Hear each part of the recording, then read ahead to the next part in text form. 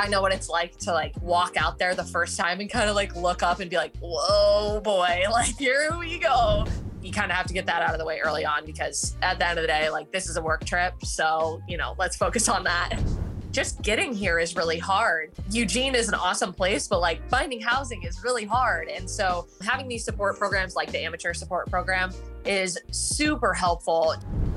And it's nice. I finally have some gear that's not from college. I've been running in my college gear for the last 2 years. Like I don't have the money just to go and like spend on running clothes, right? Like it's just not a priority, right? Like the priority is saving, $700 for a plane ticket or like, having money to spend on the hotel or food when I'm actually at the meet. I mean, the most unpredictable thing that you could think could happen, that's what I'm going for.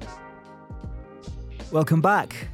As the US Track and Field Championships plays out this weekend, competitors from across America will be rolling the dice. For many high-achieving amateur athletes, this is an opportunity not to miss, but sometimes help and support goes a long way to get them to the line. Tracksmith's amateur support program aims to help athletes pursue their track and field dreams, acting as a stepping stone from the amateur elite into the pro ranks. This week, we were lucky enough to catch up with 2 recipients of this initiative on the eve of their first round race. First up was Alexina Teubel, a steeplechaser who has been having great success dropping down to the 15 with a PB of 4:05. Let's get into the interview. Alexina, thank you so much for coming on the podcast. Really excited to have you on so close to the US Championship. So full disclosure, we're recording this on Wednesday. You've just got back from collecting your credentials, the pre-meet, the kind of boring administrative stuff is done.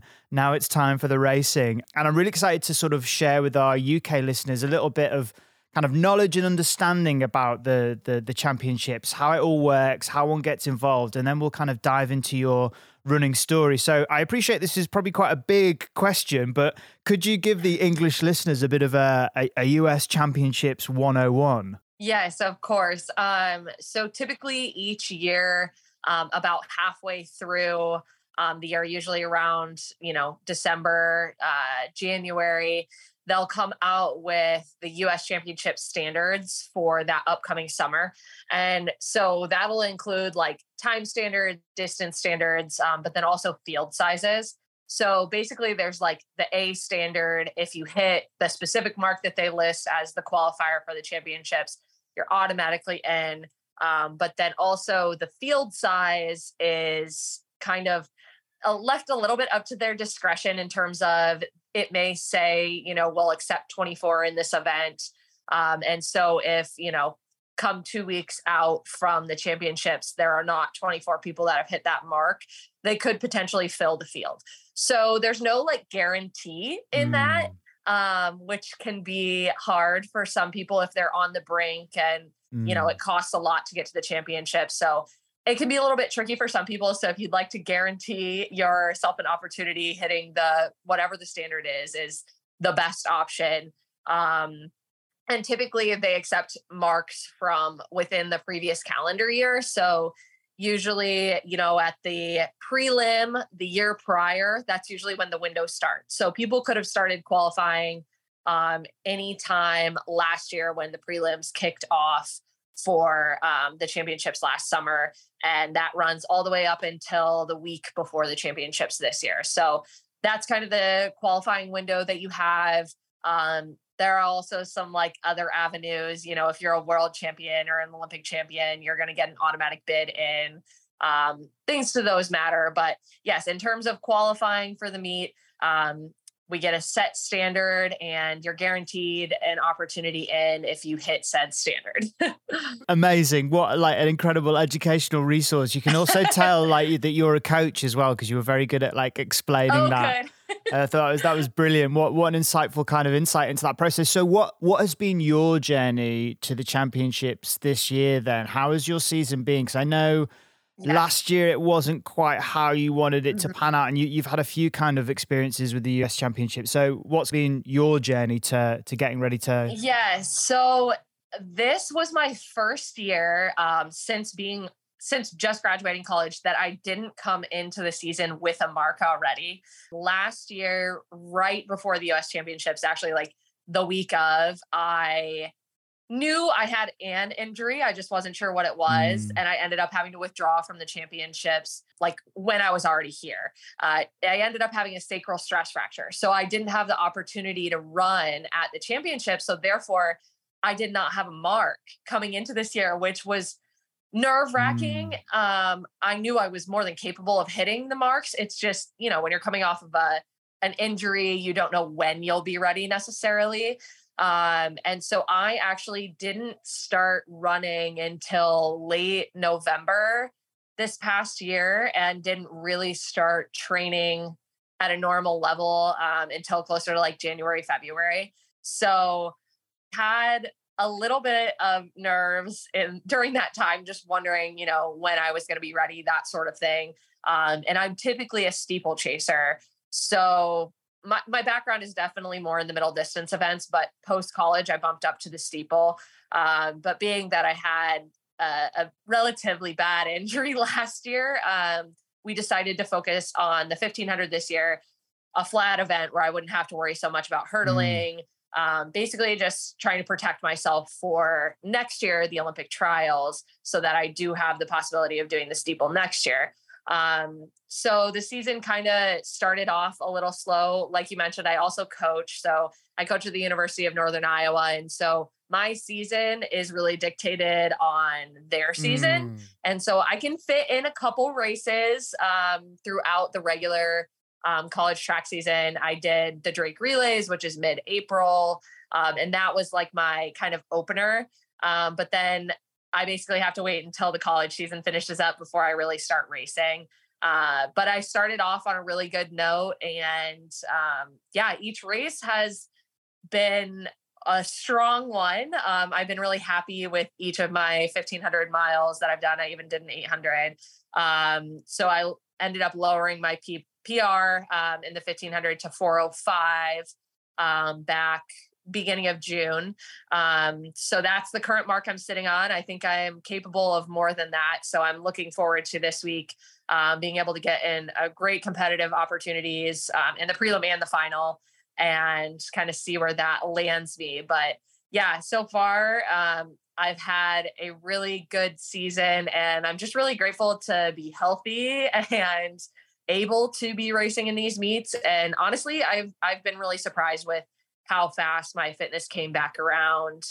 And I've been having a lot of fun with the shorter events this year. I love that. And I know this is audio only, this podcast, but listeners, you have a big smile on your face as you're describing your season, which is lovely. And it sounds like you were saying then that, you know, perhaps you kind of got into the swing of training a little later than you would have liked, but it seems to have not held you back. I mean, what would you put that down to? Were you cross training as well? Like, were you supplementing your training? But like, yeah, how has it sort of played out? Yeah, it's honestly been pretty crazy. Like, I look back on it and I'm just like, that's nuts. Like, it's crazy that I'm like running this fast right now when I started so much later.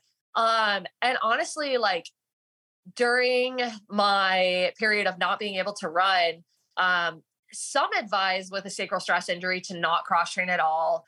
I did, but it wasn't like I was doing 2 hours a day. You know, it was just kind of like doing enough to stay sane, and try and keep some fitness. I think I really have to attribute, being able to come around to good fitness just in like years of experience. Like, it just seems like the longer I do this, the faster I get into shape. But still at the same time, that's just, it seems too easy that I got here so fast. So it's just more than anything, it's just like a little surprising, but I'm loving it. I'm really happy to be where I'm at. And I think just have to attribute it to years of experience, and just like, when you've been doing this for this long, like the training effect over years and years and years isn't taken away by 3 months of not being able to run. So definitely don't have any like, oh, if you cross train 2 hours every day, you'll stay fit during injury. Like, there were some days I did like 30 minutes. So it was really just like, what can you do to stay sane and like bide your time till you're able to run again? I love that. I love that. Yeah, no sort of hot take, quick fix solutions. No. Absolutely. Like, and you're absolutely right. That kind of cumulative thing of years of experience compounding that has allowed you to jump back. And I'm curious, as a coach, like when you're reflecting or thinking about your own performance in training, what is the kind of the split in one's head of that? Like when you were reflecting on your own thing, like how much is the sort of rational coach side of your brain sort of saying, okay, let's be careful, let's be measured, and how much is the sort of competitive athlete of like, this is going really well, let's see how far we can push it? Yes. So I feel like the coaching part of me, it's more like I see athletes do things and I'm like, wow, that's like, that's super inspiring, or that's a lesson that I can learn from them, and kind of use that in my own craft. I notice more so when I self-reflect, it would be, if I'm just like, on a race day, any like negative thought that I would have, I'm like, boy, I would be very upset if I had an athlete thinking this way. Like, it helps me, outwardly. I'm definitely not going to say anything negative in regards to training or racing, things like that. And I think that kind of translates to like how you're thinking internally, because I don't want to say anything I wouldn't want my athlete to say. So I think that kind of helps me keep a positive mindset. And, when dealing with injury, again, they see me every day. So they saw me through that whole time period of being injured and being really upset about it. But just when they're asking me questions about it, I have to make sure that my responses are what I would want them to hear, and not just me venting about being injured and how upsetting it is, because they're going to go through things like that too. So I think it helps me be a better athlete when I think about like, well, I have people listening to what I'm saying and people watching what I'm doing. So I need to make sure I'm on my best behavior. Yeah, that's got to be hard though, right? There's got to be days where you don't, where you want to turn that filter off. Yes, it definitely can be. And I think I'm not perfect. I've definitely like said things that I'm like, hey, don't ever think like that, or something along those lines. And I think I've learned, like, the longer I've been doing it, it just comes more naturally. Like, I don't have to really think about it. But yeah, I mean, especially when you're going through like a really serious injury, and like, I take running very seriously. It's one of my main priorities. Whereas, it's not all of the athletes that I work with. Like, some of them, yes, it is, but not all of them. So they probably think I'm a little crazy when the way I look at things, and like how much it impacts basically my quality of life when I am able to train. But I think especially in this comeback, I've just been super grateful for the opportunity to race, and like being healthy and fit and ready to race. And so I think that's what I talk about a lot with my athletes, is just like, on race days, like, you're going to have a lot of nerves. It can be really scary. There's a lot of pressure, but at the same time, like, there's this really awesome opportunity for you to do something you've never done before. And so I like to think about it like that, and, talk about it like that, so that they see it more as like an opportunity for something really great to happen, versus, oh, wow, I have to go do this thing that's really scary and stressful. I love that. I love that perspective. And it's lovely hearing you articulate that. Now, talking about taking things seriously, a very serious thing is rapidly approaching. We're getting into the business end of competition. So for you going forward, what does the rest of the week look like, and how have you been preparing kind of training wise leading up to the 1500 for the championships this weekend? Yeah, so it's always been like a big goal of mine to run the 1500 at the US Championships. I was a 1500 runner coming out of college, and the steeple was kind of like my gateway into post-collegiate running. I thought I had potential there, and that was going to be the best way to kind of like get my foot in the door. So I'm so excited to be able to step back down to like the event that kind of like got me started in track, and just, be able to run with the best in the country. And so, being that I've made the final steeple multiple times, I know the 1500 is a lot different. In the steeple, kind of 4 laps in, you kind of know, like, am I in position to make the final or am I not? In the 1500, I think it's going to be a lot different. So Kind of ready for any kind of race tomorrow. I've run the 1500 a couple different ways this season. And I also did kind of a, I guess, simulation of the championships by doing a race on a Thursday, taking a day between, and then racing again on Saturday. So that's where I ran my 1500 PR, was that Saturday. And that was 2 days after running a mile PR. So I feel really confident that I'm going to be able to double back well, and know that like I might feel terrible on the day, but like I'm more than capable of running fast. Cause I remember that day being like, boy, my legs are tired. Like I ran 2 days ago, had to travel in between. But then I ran faster than I've ever run. So I have to have that mindset going into the final of, you know, you're fine, basically, like you're more than capable. You might be sore or whatever. And I've watched a lot of the 1500s at the US championships, and yeah, it could be a sit and kick. It could be like going from the gun. I've just made the decision to go with every move right away. I'm not going to be too patient.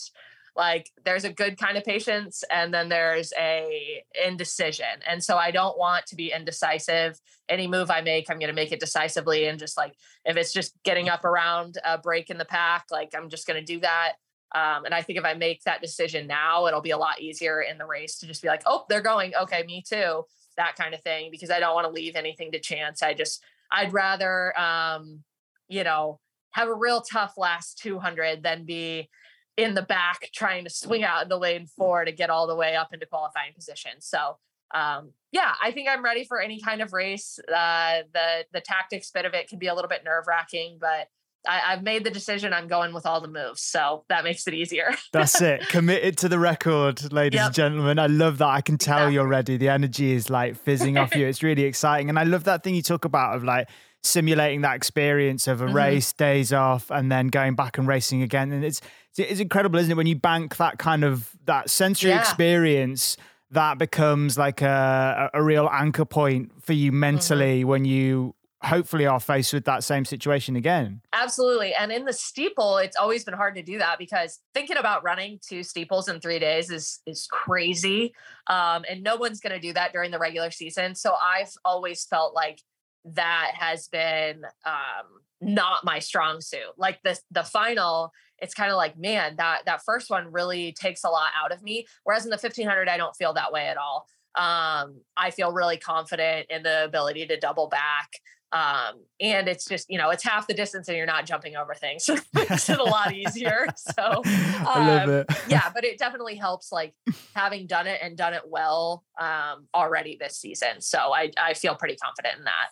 And in terms of the championships themselves, like what's it like when you're, for someone who's experienced it before, like what's it like when you're in amongst it? Like what's the atmosphere like across that weekend? Like it feels like, well, it is such a pinnacle within US track and field, but just looking at it from a British perspective, I feel like the Americans are better at kind of putting on a show and celebrating it more than what we do over here. I'm not doing down the British champs, which is also this weekend, but I'm just curious from like how the Americans do it and maybe what we can learn from you guys. It is kind of like a spectacle, you know, like even just with within the larger track community of like the NCAA, like just high school kids being super into the US championships.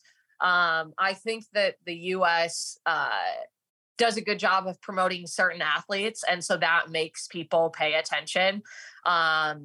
And also, yeah, like when you're here, the like energy is kind of palpable. Like, you know, like, okay, we're here, we're at the championships. Like today I was with, I pre-meeted with a friend of mine who this is her first time here. And so I made sure I was like, all right, we have to go over to the stadium. Like, I'm going to show you where everything is. You're going to walk a lap around the track, because like, I know what it's like to like walk out there the first time and kind of like look up and be like, whoa, boy, like here we go. So it's good to get those jitters out of the way early on, because it can be just distracting more than anything. Like, yes, it's a really cool experience and you want to be able to enjoy it all. But at the end of the day, like, you don't want to be thinking about, wow, how cool is this stadium and all these people staring at me? Like, no, we're here to compete and perform well. So that needs to be the main focus. So I think especially with like younger people or people who are newer to the championships, it's important to kind of like get the like shiny stuff out of the way early on so that it's not so distracting when it comes time to like actually compete. And the sense memory as well, because obviously that stadium was also used for the world champs last year as well. Like there's that sort of like a subconscious kind of connection to it, which is another kind of additional overwhelming thing for athletes to think about, because obviously this is a stepping stone to the world championships this year in Budapest as well. Like, do you do that a lot with younger athletes, where you're kind of trying to sort of just tentatively kind of reframe maybe what some of the thoughts are they're thinking? Yeah. And so like, you know, anytime we go to like in college, the NCAA here, there's the regional championships and then there's the national championships. So anytime we go to those big meets, it's like, okay, like pre-meet day, let's get, you know, if you're going to take any pictures, let's get that out of the way. Let's, you know, look at the track, like, you know, act like you belong here, that kind of thing. So, you know, when you have a lot of younger athletes, especially like U20s are here as well, and you can spot the U20 kids from a mile away because they are just like, you hear them whispering to their friend about who they're seeing walk by and all that stuff. And so it's like, yeah, it's a really fun, cool experience, but like, you definitely have to, as a coach, kind of reframe that for them and be like, hey, you're one of them too. Like you're here because you made it this far. Like, don't get all starstruck. Like you can talk about it later, how cool it was, but you kind of have to get that out of the way early on, because at the end of the day, like this is a work trip. So, you know, let's focus on that. Is there anyone that you will or have been starstruck from in your experience? I think now, no, but like my first, like when I came to the trials in 2016, that was my first time at any national championships. And my roommate ended up making the Olympic team. And I just remember being like, it was the coolest thing ever.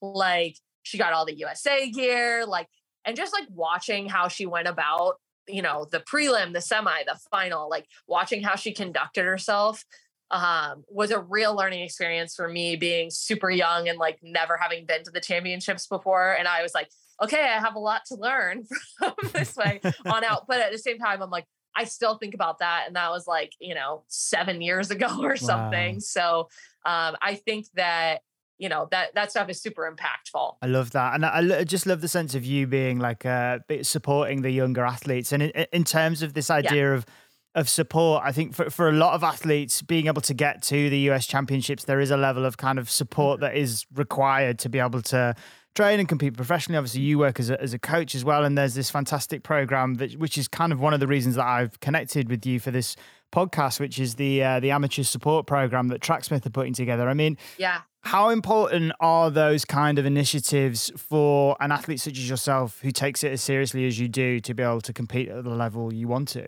Yeah, I mean, I think it's huge, especially, you know, like with younger people just coming out of college who like I have a full-time job. Not everybody in my position does. And so like just getting here is really hard.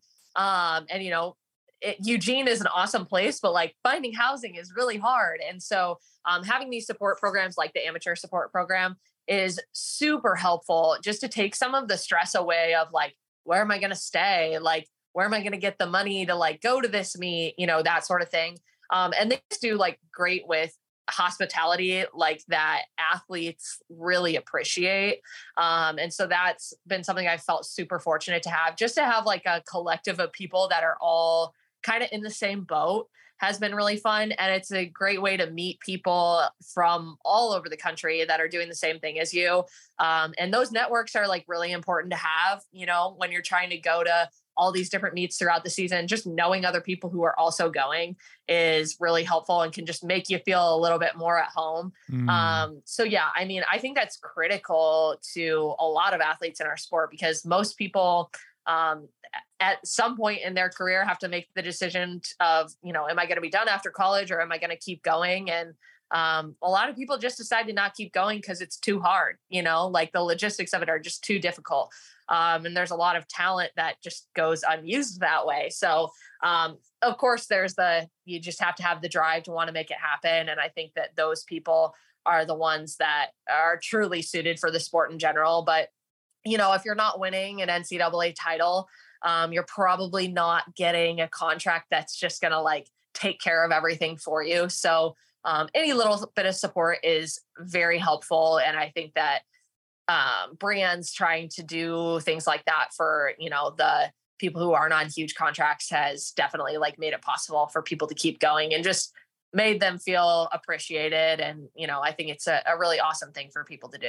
Yeah. And I love that sentiment. Like, obviously there is that thing of like, you've got to have the drive and the self-belief, but sometimes you have to be tangible and realistic about things. Cause like the way we're living right now, things are expensive, things cost money. Like, and that there has to be sometimes, as well as the self-belief and the mysticism, a sense of practicality of like, if you don't have to pay for your hotel, like that's a huge kind of help, right? Huge. Yeah. I love that. Well, listen, I'm conscious that you are ever closer to the competition. You have your first race is tomorrow, right? Correct. Okay. Well, hopefully there will be that second race as well. Yes. I'm manifesting that for you, and that sort of that practice, that simulation you had, which will come back and pose you in good stead. And I'm conscious I've been firing lots of questions at you during the course of this conversation, but for the race tomorrow, are there any questions that you want to ask of yourself as an athlete, and what kind of answers do you think you will provide on the tartan when the gun goes off? Yeah, I mean, I just think that the biggest thing for me is like keeping the confidence in myself, like the whole way through,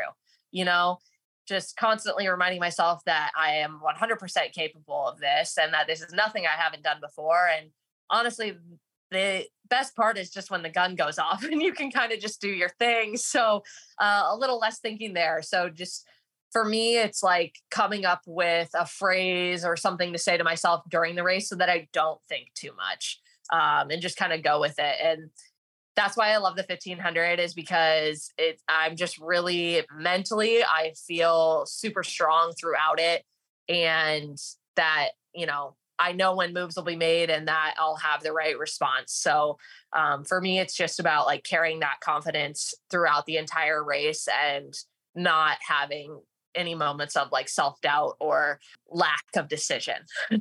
Carry that confidence. I think you're carrying it. I think I can see it. Like there's heaps of confidence going in. Well, listen, Alexina, I wish you all the best for an incredible US Championships. Thank you so much for taking the time to chat and coming on and being such a brilliant guest on The Big Run. Yes, thanks so much. Been great talking with you.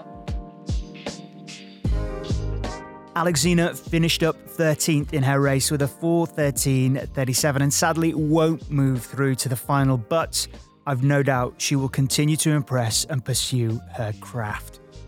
Next up, we checked in with a member of the very nice track club, Nate Mylenek.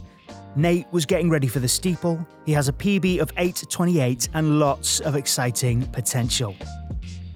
Nate, thank you so much for coming on the podcast. Really excited to chat to you as we inch closer to the US Champs. So we're recording this on the Wednesday evening here in the UK, Wednesday afternoon where you are.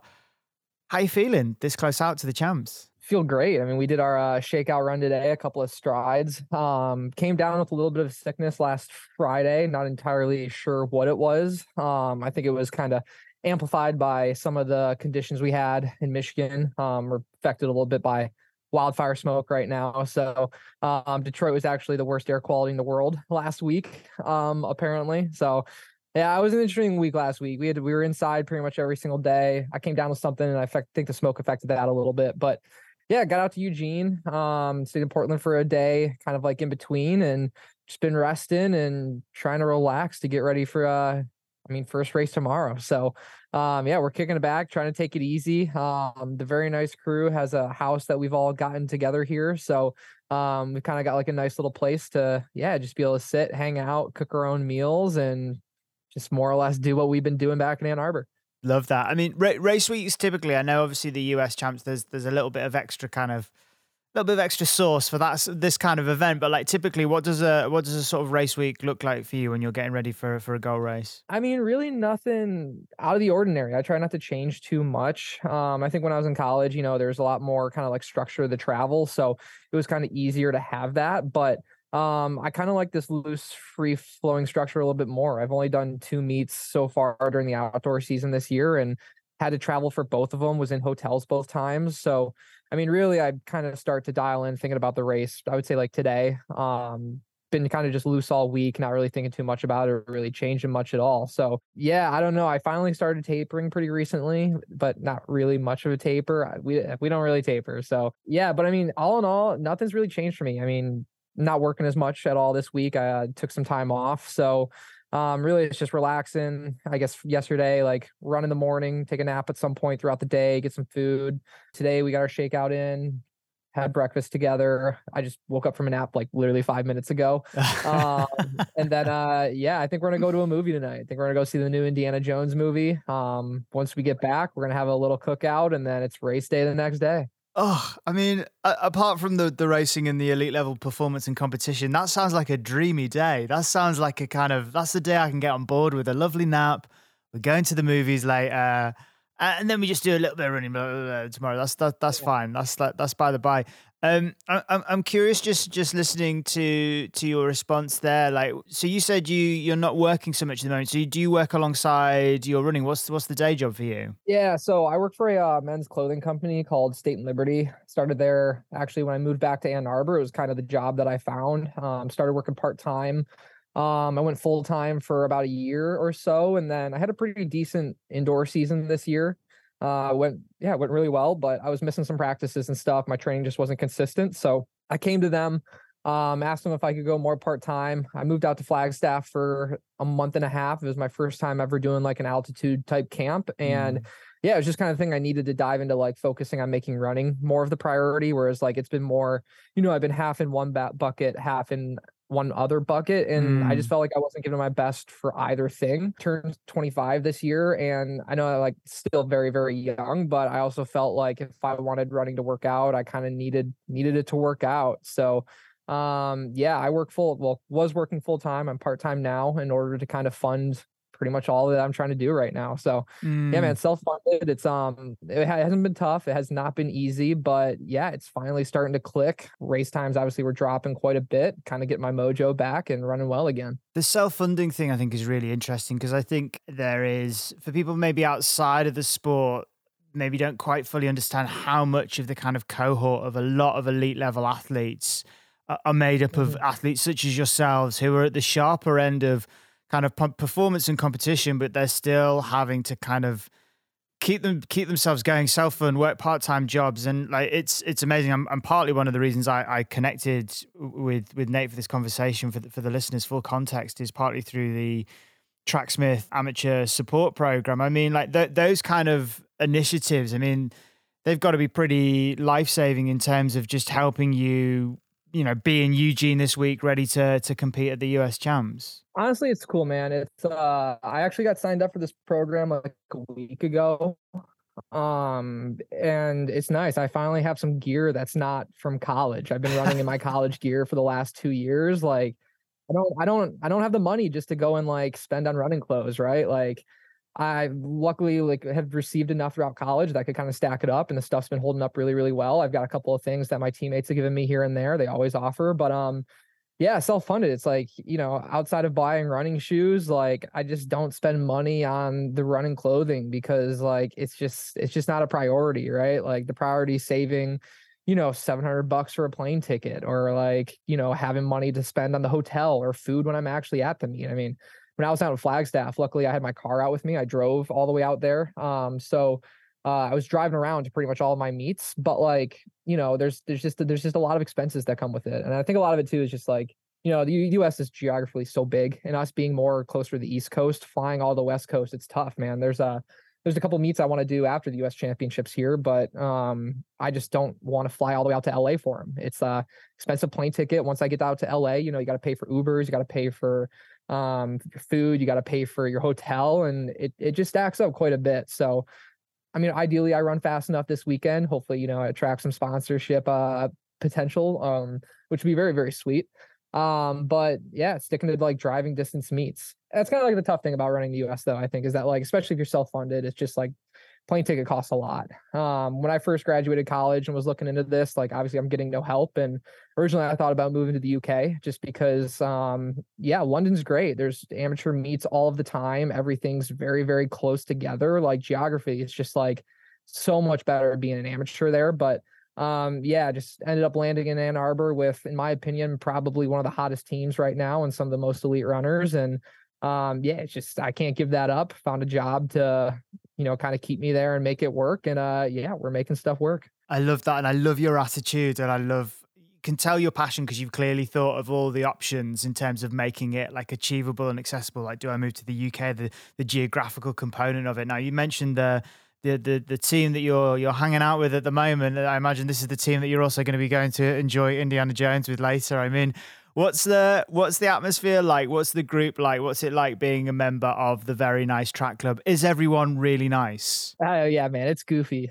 We mess around a lot. Things don't change on race week. Like, nobody really gets too uptight when it comes to like kind of like those high intensity times a year. So I mean, if you just go watch our YouTube videos, like, you'll get a good idea of what we're like. In fact, that's a very, very small snippet. We cut out a lot of stuff because like, yeah, there's too much content to go around, man. But yeah, it's a goofy crew. We like to have a lot of fun, and it's super light, man. Like, I think the big thing when I moved to Very Nice was Mason, like, him and I chatted, and kind of like the big thing is that like we don't want the group to kind of be like, your social support system. And I think that's a huge thing. Like, I have family and friends because I'm from Michigan. That's like I was already living there. That was like probably where my life was going to continue.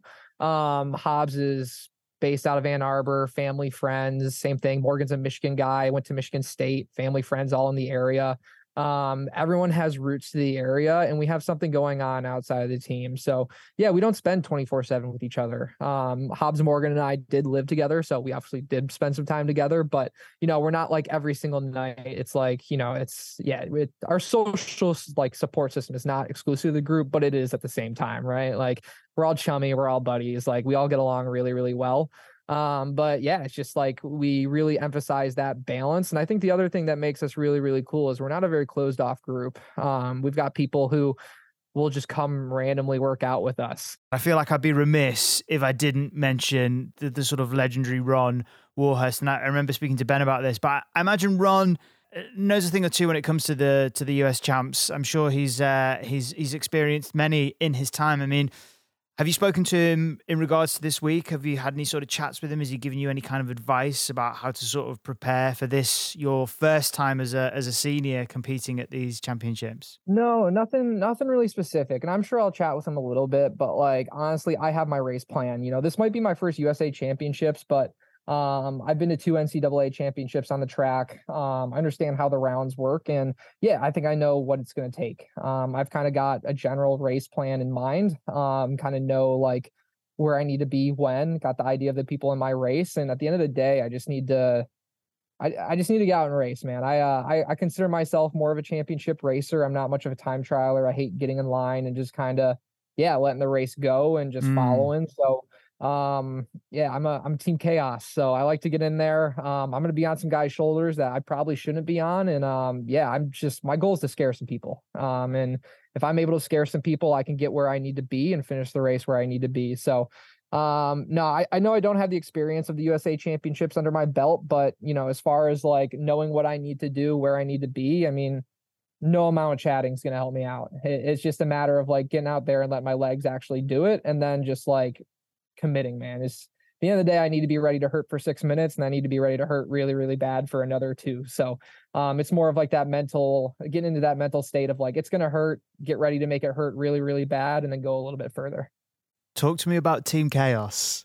Talk to me about Team Chaos. You can't drop that and expect me not to pick up on it. What an incredible name, Team Chaos. Tell me about it. That started when I was in college. It's just a bunch of things. Like, me and my buddies were at our in our little grade level was Team Chaos. We like to shake it up. I don't like kind of going with the flow. I like to make things I like to make people uncomfortable. I like to kind of push the envelope, push the boundaries, and at the end of the day, like, the craziest thing happening, such as like, the underdog taking it, that's like what matters to me. Another, I think, a great opportunity of like, I'd hate to say that, like, or I'd hate to not bring this up, but I think a great opportunity like Team Chaos is like just watching the World Cup. Like, that's chaos at the end of the day. It's like these teams that like you don't expect like some team to come out of a group stage, and then next thing you know, France isn't getting out of the group stage or like something crazy like that. So Team Chaos is really just like, the most unpredictable thing that you could think could happen. That's what I'm going for. So I want to shake it up. My goal is to kind of, blow some guys up, see if I can make somebody, potentially miss making it to that final and getting myself there in the meantime. So, yeah, I don't know. I think it's more just like a feeling. But yeah, just kind of like shaking up the world more or less. I love that. I love Team Chaos, and I love that thing of like, it's like anything is possible. Anything can happen. Do you know what I mean? Anything can sort of like, the cards can be dealt in any kind of way. But are there things, or maybe you don't want to share them, but I imagine, well, by the time this podcast goes out, your race would have played out. So there's no worry about giving away spoilers, especially for the first round. But like, are there, sure, I'll share. Are there things, are there tactics you deploy? Like, what is your racecraft when it comes to the steeple? Like, what are things that you like to bring in to introduce some chaos? So really right now, me not being one of the top guys, I kind of just need to play the shocker and just scare some people. I think I'm in a good spot where like, I'm kind of on the cusp of making it. So usually those guys are the most dangerous. Like this race for me tomorrow, like the prelim's my final. And I think just by having like that mentality, it's just going to get in the minds of some people. I think, if my race goes to plan, they'll see me tearing down the backstretch and they'll be like, what the hell is Nate doing? Like, but like, it's like, I'm trying to shake things up. I got to make this final. And in order to do it, I got to treat the prelim like a final. So I'm anticipating, and, you never know is the thing that like, prelims are the culmination of Team Chaos. Like you don't know what's going to happen. Like we could get in that race and it could be hot from the gun. If it's hot from the gun, like I'm going to be in line and just trying to grind it out and run as fast as I can, because at the end of the day, that's all I'm going to be able to do. But with the way that like my most recent races has been going is usually there's a split happening with me and the rest of the group right around 1K. In the back of my mind, a lot of me wants to just, at 1K, rather than going with the group, I want to try to blow the doors off the group.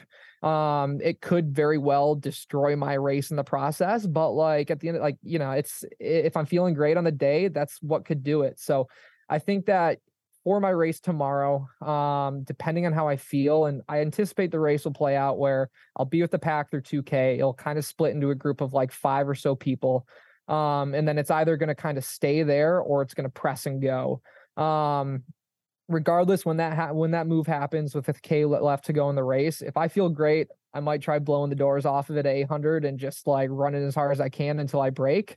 Or it's just gonna be a matter of like getting in the group, kind of shuffling some people up and like, yeah, just getting in people's heads, just being there. So I think I'm in a great spot to play like the underdog role, and just by being there alone, that should do it. So the steeplechase is a tough one, man. It's not a race where, you can like slow it down, speed it up, slow it down, because you're already doing a lot of that just by jumping over the hurdles. Like that naturally speeds you up and slows you down. So, yeah, it's a tough one, and it just depends on how the race plays out. So, we won't know until we're in it, unfortunately. Team Chaos for the win. I love it. I love it. And that thing of like, that thing you talked about, if you're feeling good, then you'll go. Like, what is the kind of work that you've been doing to get to that stage where you hopefully will be feeling good in the race? Like, what does sort of training look like for you preparing for the steeplechase? Yeah, so this indoor season, I think, is probably the best thing to use, is kind of like that marker. The big thing I knew what I was missing was the aerobic side of things.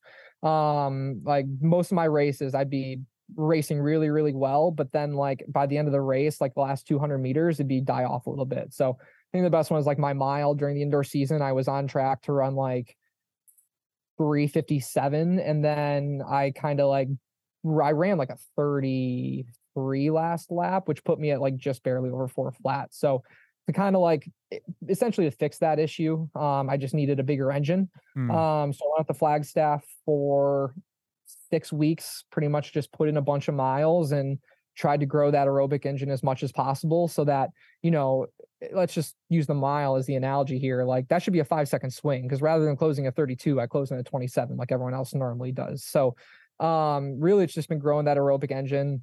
With the steeple, it's been like after my aerobic block, the race just would split off from me at like 2K. And I'd usually die off a little bit. So my steeplechase opener, it split off hard and I just had no response. Ran the race again a week later. When it broke off at a K, I went with it for a little longer. And after that, I had 3.5 weeks to get back to Ann Arbor.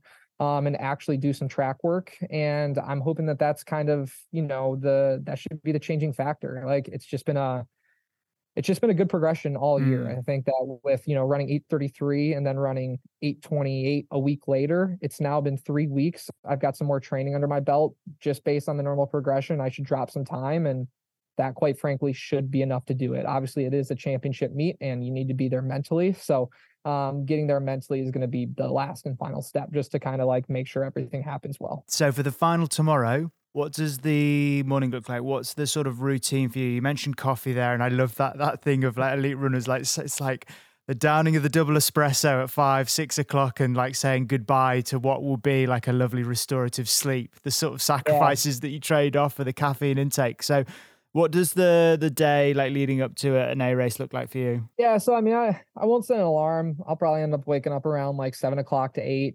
Eight's usually that's a sleep-in day. I usually don't sleep in until 8, even on the East Coast. It's 8 o'clock's a good time to get up. So I'll probably get some breakfast in right away, just kind of hang out, not really do much at all. I'll probably do a shakeout around like noon to 1. And that's when like I would say that like right around noon when that shakeout happens, that's when like the pre-race stuff really, really starts. So go for a shakeout at noon, grab some lunch really quick, take a nap. Probably I'll wake up. I mean, we haven't talked much about this yet, but I'll probably get up a couple hours before the race, have a really cold shower, and then I'll intake some coffee as we head over to the track. It's probably going to be pretty warm. We're pretty close to the track, which is nice. So we'll probably leave around 30-ish minutes before we start our warm-up. So that's when I'll drink my coffee. Yeah, we'll get to the track, get our warm-up in. Nice little 50-minute kind of routine there, and then it's race time. And then as soon as the race is done, quick cool down. I'm not going to stress the cool down this time around. Like, I think priority is going to be like, get the race done, get back to the house, get in bed as quickly as possible, and like, just do what I can to get to sleep. So the caffeine's definitely going to get in the way of that. I was never really a big caffeine person in college. During the indoor season, I was drinking Red Bull before my races. Yeah, I kind of switched to coffee during this outdoor season. It sits well. It doesn't upset my stomach. And there's no sugar in it either. So I just didn't want to mess with that stuff as well. And yeah, caffeine's nice. So just gives you a little bit of the extra, I guess, sharpness. I'm not sure. Yeah. It's just been part of the routine, and I just don't want to cut it out of the routine at this point. I'd probably be fine without it in my full opinion, but yeah, at this point, routine's routine. Would like to keep the routine the same, and it's been working out. So if it's not broke, don't fix it. 100%. I mean, caffeine is the main reason I think that I get out of bed in the mornings, let alone going for a run and everything else. You've made friends with it now. Just keep it in your life. From one complete caffeine addict to another, I strongly recommend that you keep it within. Yeah. A cold shower, I clocked there in as part of your routine. Is that part of like your kind of, is that just waking you up, or is that sort of like kind of a sort of bringing down the inflammation? Is this like an ice bath kind of vibe? So it's like a cold shock to the system, more or less. When you really kind of get yourself cold on the outside, like full body, it forces your body to internally start to warm itself up. Normally before I go to bed, I take a warm shower because as you're going to sleep, your body is cooling down. So you take that warm shower, elevate everything up a little bit. And then as you're going to bed, it kind of helps with that cool down process. I always thought, as a younger kid, I was just like OCD, and I just like had to shower before I went to bed. As I went through college, I kind of learned some of like the physiology behind it and like why it's so much easier to go to bed after a warm shower. The cold shower is vice versa. So I guess one thing I was doing for a while is a cold shower in the morning, just to kind of like, shock the system, but then naturally get your body to warm itself up more. So that's more of the feeling with the cold shower. It does, like, just by getting into it, you feel way more awake just because it's so cold, but your body does start to slowly warm itself up a little bit more. And it's just kind of an easy way to push yourself over there. So I pushed that shower to after my nap. Fortunately, I got a nap a little stinky after the takeout run, but I just set it after. Plus a lot of the time, I don't know. I'm not a napper. I actually kind of despise naps. Normally I wake up from naps and I feel pretty awful from it. So the cold shower kind of helps just like push you over the edge and get beyond that kind of like crappy feeling. I love it. I can see the headline now. Team Chaos despises naps. I love it. Oh, don't worry, you'll get older and you'll learn to love them. You mentioned younger Nate, and I'm just curious, just to sort of close it out, like, Are there still things that you subscribe to from when you were a younger athlete that you still carry with you as an athlete today? Like, we're obviously talking about the cold showers and the new things like caffeine. You used to be Red Bull drinker, and naps you don't like, you used to take. Now, are there things that you've kept with you, I suppose, through your kind of running journey that you still sort of... Absolutely. I watch Talladega Nights before every single major race.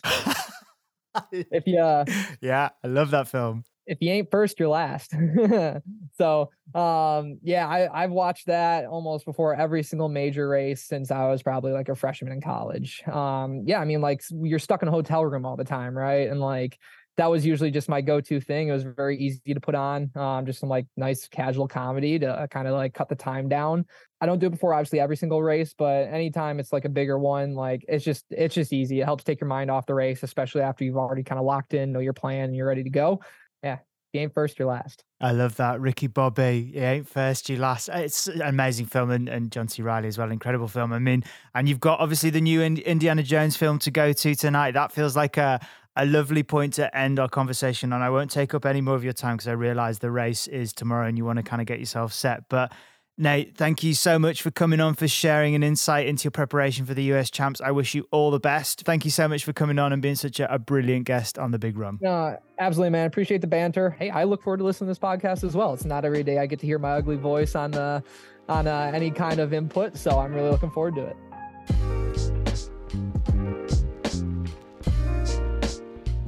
Sadly, Nate didn't quite have the legs, partly due to feeling run down from getting sick the week before, but I have no doubt Team Chaos will continue to push for sure. And that's what strikes me about this particular level of competition, and for the large cohort of high-achieving athletes that make up this huge sway of our sport. They have to be allowed the opportunity to compete, to take risks, to try their potential for the sport to flourish. So props to Tracksmith for helping them and giving them the support so that they can do what they do best. I'm really looking forward to watching the rest of the action play out at Hayward Field over this weekend, and of course, all of the action on UK soil at the British Champs. I'll pop all of that information into the show notes so you can watch all of the action unfold. Thanks so much for tuning in to today's episode. I'm sure you would have seen the post, if you follow us on Instagram, of the midweek mood board for things to talk about when we're not talking about running. There is a Substack where you can dive into more detail about what's shared, so please get involved and get those emails directly into your inbox. And yes, we are also on Threads, much to the annoyance of Elon Musk, I'm sure. Thank you so much for listening. Thanks for your support, and I'll see you next time on The Big Run.